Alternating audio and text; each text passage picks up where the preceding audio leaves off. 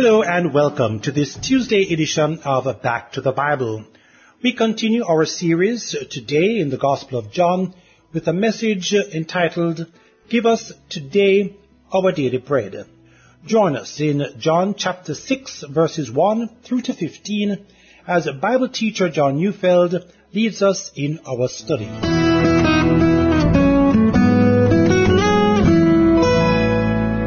One day after Jesus' disciples asked him to teach them how to pray, he said, "Pray then like this." And then he gave them what has been called ever since the Lord's Prayer. One of the lines in that prayer, which of course is also a model for us, is the line, "Give us this day our daily bread." See, we ought to pray about the basics. Jesus taught us to do that. And God is ready to give us enough food for this day. So we should ask. And today I want to talk about a very practical application of that prayer, and it's found in John chapter 6 verses 1 to 15. So let's read it now. After this, Jesus went away to the other side of the Sea of Galilee, which is the Sea of Tiberias, and a large crowd was following him because they saw the signs he was doing on the sick. Jesus went up on the mountain, and there he sat down with his disciples. Now the Passover, the feast of the Jews, was at hand. Lifting up his eyes then, and seeing that a large crowd was coming toward him, Jesus said to Philip, "Where are we to buy bread so that these people may eat?" He said this to test him, for he himself knew what he would do. Philip answered, 200 denarii worth of bread would not be enough for each of them to get a little.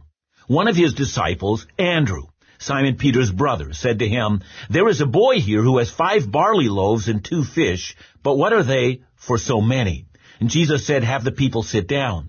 Now there was much grass in the place, so the men sat down, about 5,000 in number.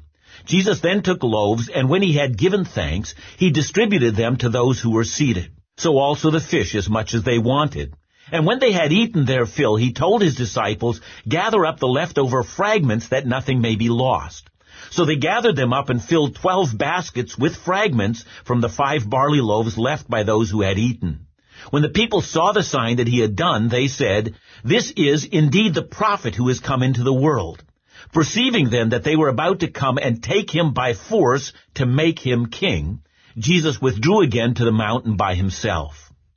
What's interesting about the book of John is that Jesus' ministry is portrayed as occurring during 3 Passovers. And that, by the way, is from the Gospel of John, is where we get the idea that Jesus' ministry lasted for about 3 years. The 3 years comes from John's description of 3 separate Passovers, which of course happen once every year. The first one was when he had already changed the water into wine in Cana of Galilee, and then he travels to Jerusalem, where he drove out the money changers and announced that his ministry was one in which he was cleansing Judaism. That's in John chapter 2. Now, of course, in the 3rd and last Passover, he becomes the Passover lamb. He offers up his body as a living sacrifice for our sins. And of course, that's in John chapter 12 and following. But here, the second Passover, the middle one, is where he feeds 5,000 men, perhaps as many as 20,000 people in all, with 5 loaves and 2 fish. So what does that account actually mean? Well, Passover was the biggest and most important celebration for all of Israel. And at the time of Jesus, this was already now a 1,500-year-old practice. It was a time to remember Israel's exodus out of Egypt. You'll remember Israel was in slavery in Egypt, and Egypt was the great superpower of the day. But God sent Moses to be the deliverer of his people. And through Moses, God delivered a series of 10 devastating plagues on the land. The Nile turned to blood, then frogs, then gnats, flies, a plague on the Egyptian cattle, followed by boils, then hail, locusts, and darkness. All of that devastated Egypt so that the entire land was ruined, and yet still Pharaoh had hardened his heart and would not let Israel go until the 10th, the most terrible plague of all. On the night of the very first Passover, God told Israel to slaughter a lamb, a Passover lamb, and to take its blood and put it on the door frames of their houses. And then God sent out the angel of death on all of Egypt, upon people and animals, and every firstborn in the entire country, both men and of animals, died.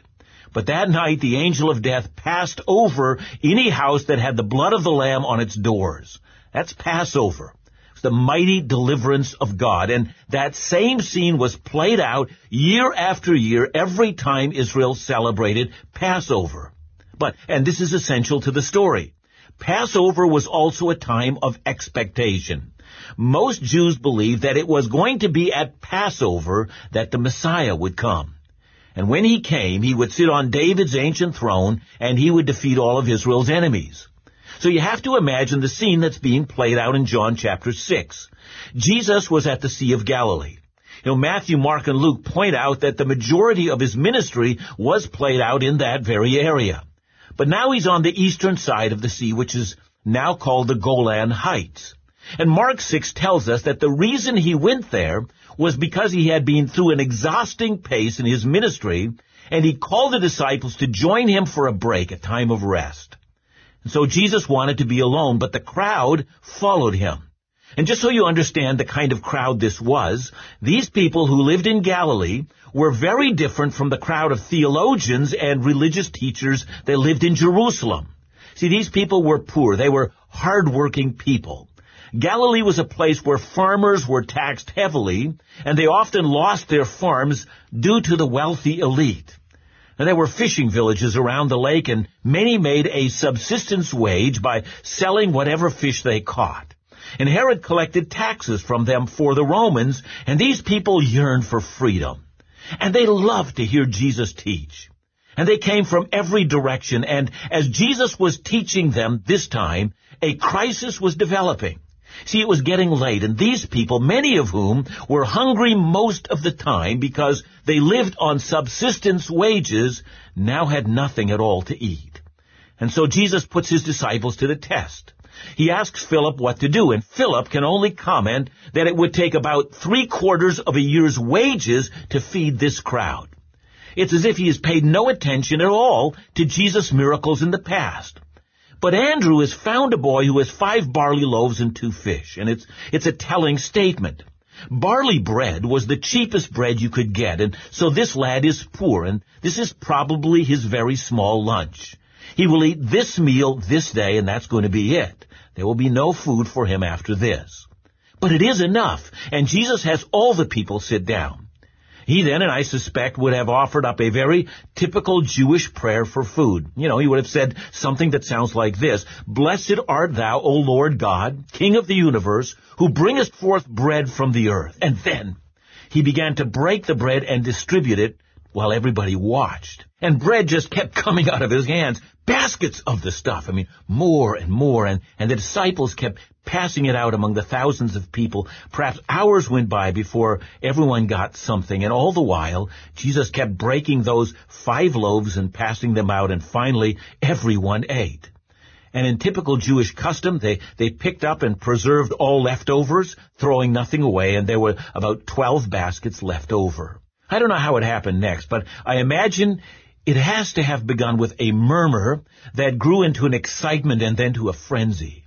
It started with a dawning realization of what was going on. Remember, it's Passover. And after the first Passover, when Israel, that poverty-stricken group of slaves, came out of Egypt, they followed Moses into the desert, the wasteland. There's no food there. But every morning the desert floor was covered with manna, the bread from heaven. And now this miracle worker, this healer, has given them exactly what Moses had given them. Bread came out of heaven and fed them, and suddenly everyone, they just understood. This is a prophet like Moses. This is the Messiah. This is the deliverer. He will set us free from Rome and from taxation, from oppression. We're free at last. Thank God we're free at last. The Messiah is here. And if he can do this, he can defeat Rome just like Moses defeated Egypt. And they tried to make him king by force. And what follows next must have been amazing. Our Bible says that Jesus withdrew again to the mountain by himself, and some ancient manuscripts actually say that he fled into the mountain. It means he literally ran away. But why? Remember Jesus' temptation when he began his public ministry. Matthew records what happened in Matthew chapter 4, verses 8 to 10. Again, the devil took him to a very high mountain, showed him all the kingdoms of the world and all their splendor. "All this I will give you," he said, "if you will bow down and worship me." And Jesus said to him, "Away from me, Satan, for it is written, worship the Lord your God and serve him only." And here again is that satanic temptation. Don't go to the cross. Don't become the Passover lamb. Bypass the need to suffer and die. Instead, just grab political power and conquer. Don't you know that's what people want? I want to take some time on that very theme. Those of you who know your history will know how unacceptable Jesus was for the church that emerged in the Middle Ages. They were just like the poor Galileans who wanted a political Jesus because that kind of a Jesus is so very attractive. But Jesus refuses, and that's disappointing to some. This is Back to the Bible teaching you can trust. Back to the Bible Jamaica invites you to join us in our lunchtime faith partner prayer and fellowship meeting scheduled for Wednesday, December 13 at Bethany Fellowship, 9A Hagley Park Road, Kingston 10. That's right beside our office here at Hagley Park Plaza. We're looking forward to seeing some of our longtime partners as well as some of you who have come on board in more recent times. In addition, it's an opportune time for regular donors to stop by for your complimentary 2024 calendar and to purchase extra copies for family and friends. We will commence our main presentation at 12 noon sharp and conclude by 1 p.m., after which we'll have a short time of fellowship with some light refreshments. So, in whatever way you support this ministry, if you are desirous of becoming a partner or just a regular listener, you are invited to our upcoming lunchtime faith partner prayer and fellowship meeting to be held on Wednesday, December 13 at Bethany Fellowship, 9A Hagley Park Road, Kingston 10. And please, if you can, come with a special offering towards the ministry to help us meet our year-end financial obligations. We ask that you confirm your attendance either by emailing us at backtothebibleministry@gmail.com, by giving us a call at 876-926-5765, or by sending a WhatsApp message to 876-337-6295. Now, as we get back to the Bible, here is Bible teacher John Neufeld, who will be back in Jamaica early next year.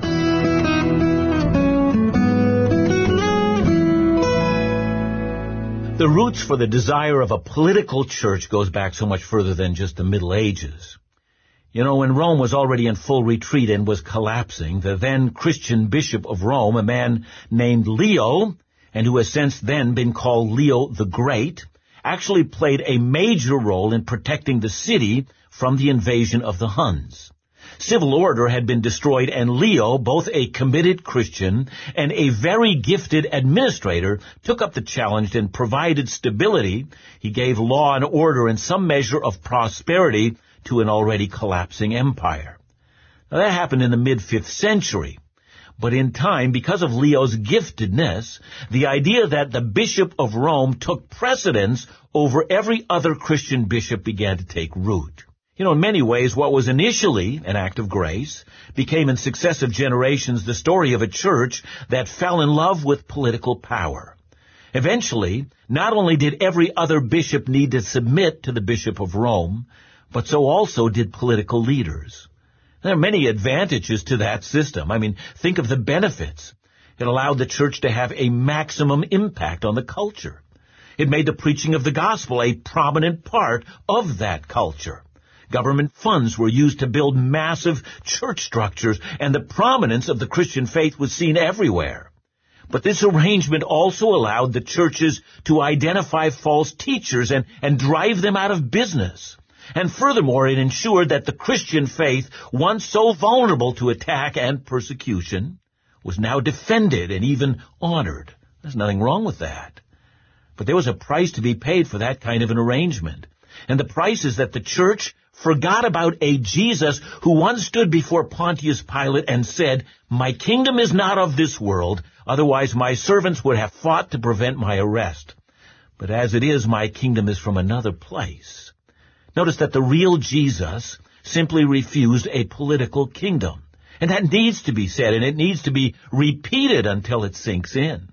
Of course, in the end, when Christ returns, he will establish a political kingdom. But in the present hour, he refuses it. He refuses it so that he might have grace and mercy in this present hour, even on his enemies. He refuses it so that he can say to those who would nail him to the cross, "Father, forgive them." He refuses it as a satanic ploy.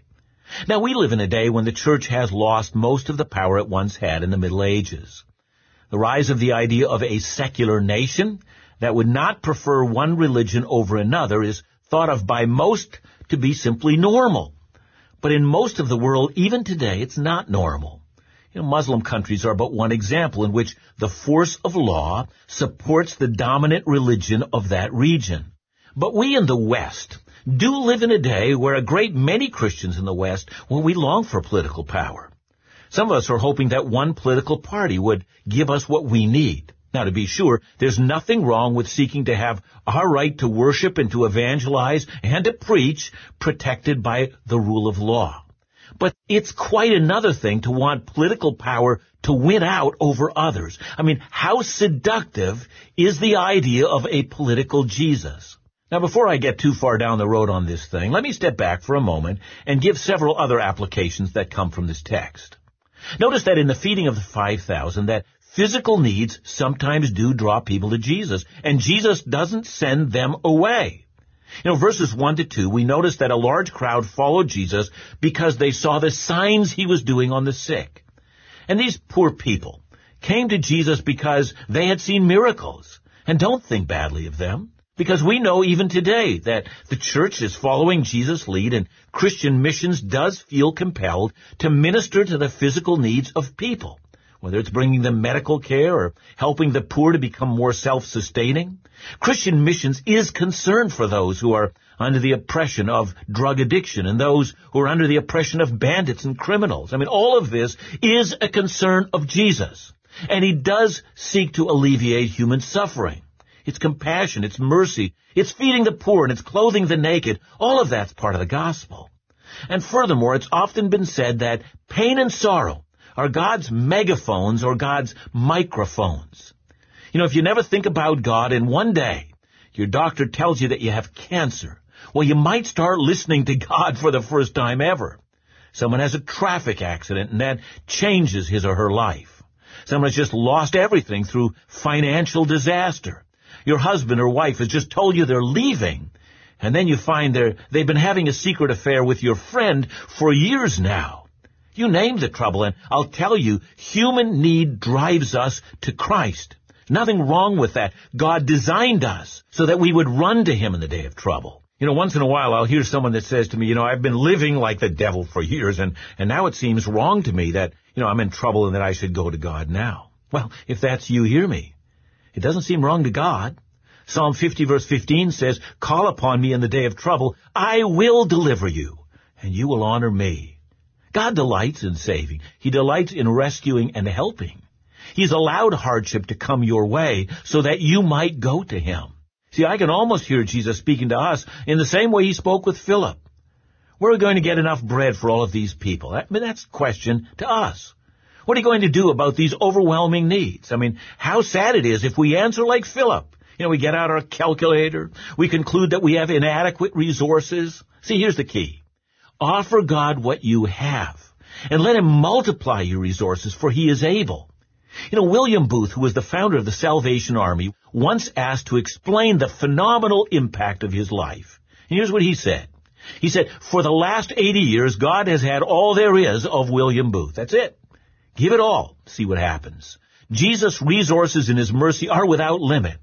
Whether you're coming to him for mercy or asking God to use you in his kingdom, there's absolutely no lack in him." But now comes the sober warning. Simply experiencing Christ's bounty does not make us a follower of Jesus. And the problem with the crowd that was fed by Jesus is that they wanted a different kind of Messiah than he was. Simply wanted Jesus to be a political king that would finally and ultimately release them from their troubles and their poverty and their oppression. They wanted the groaning to end. It was fine to be fed for a day, but they wanted a king for life. And when they found out that Jesus wouldn't be that, well, eventually they would be deeply disappointed. So let me ask you again, why are you following Jesus? Let me give you all the right reasons. You need peace with God. You need to be delivered from the bondage of sin and Satan and be brought into the kingdom of light. You need eternal life. You need assurance of heaven when you die. Now let me give you some of the wrong reasons for following Jesus. Imagine I promised you that everyone who comes to Jesus is going to have a beautiful home and a Porsche in every garage. Well, I actually know of people who do think that way, and we laugh at the thought, but how many of us expect Jesus to do something material for us, and we're disappointed when he doesn't do it the way we want? Maybe we want to get into that special training program at university, or we want that special job, or we want to marry that special person, or we want to have the perfect kids, and we want to have that wonderful house. And we will lose some of our passion for Jesus when we don't get those things. Listen, we got to get this straight. Why are you following Jesus? Listen, we must know what kind of a Savior Jesus is. I know that most of us are not trying to make Jesus king by force. But how many of us want to use Jesus to justify our political views? And to what extent do you wish to marry Jesus to your political beliefs? See, I'm afraid that we sometimes blunt the effectiveness of our message because so many evangelical Christians have come to be aligned with one particular view of politics, be it on the right or on the left.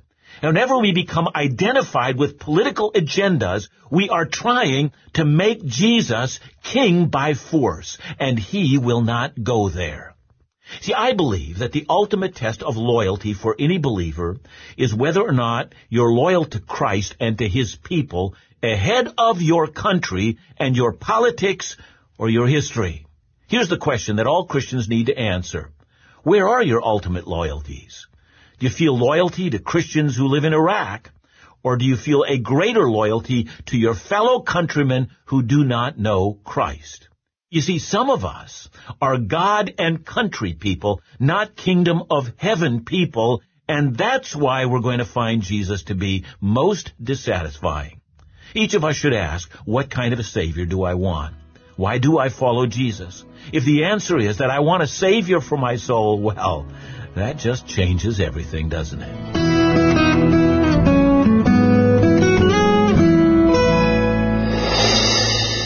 Dr. John, your message today raises a number of questions, but certainly it's a reflection perhaps on Christians and the church today. You know, in some circles, I think we try to seize political power because we think if we can make everything right today, everything's going to be perfect. And it's all going to, kind of line up. But it's really not about today. You know, it's fascinating that this is the whole theme of John chapter 6. I mean, people want a different Jesus than the one that comes. So we want temporal concerns dealt with. And it's not that, that's the whole point of giving them food to eat. Jesus is concerned about our temporal needs. But when we stop there, when we end there, and that's what we care about, well, that's when we're involved in, political causes rather than eternal causes and kingdom causes. And I think this has led, many today, in today's church, into heresy. I'm going to say it's heresy because the emphasis of the gospel is on eternal life and not on temporal kingdoms.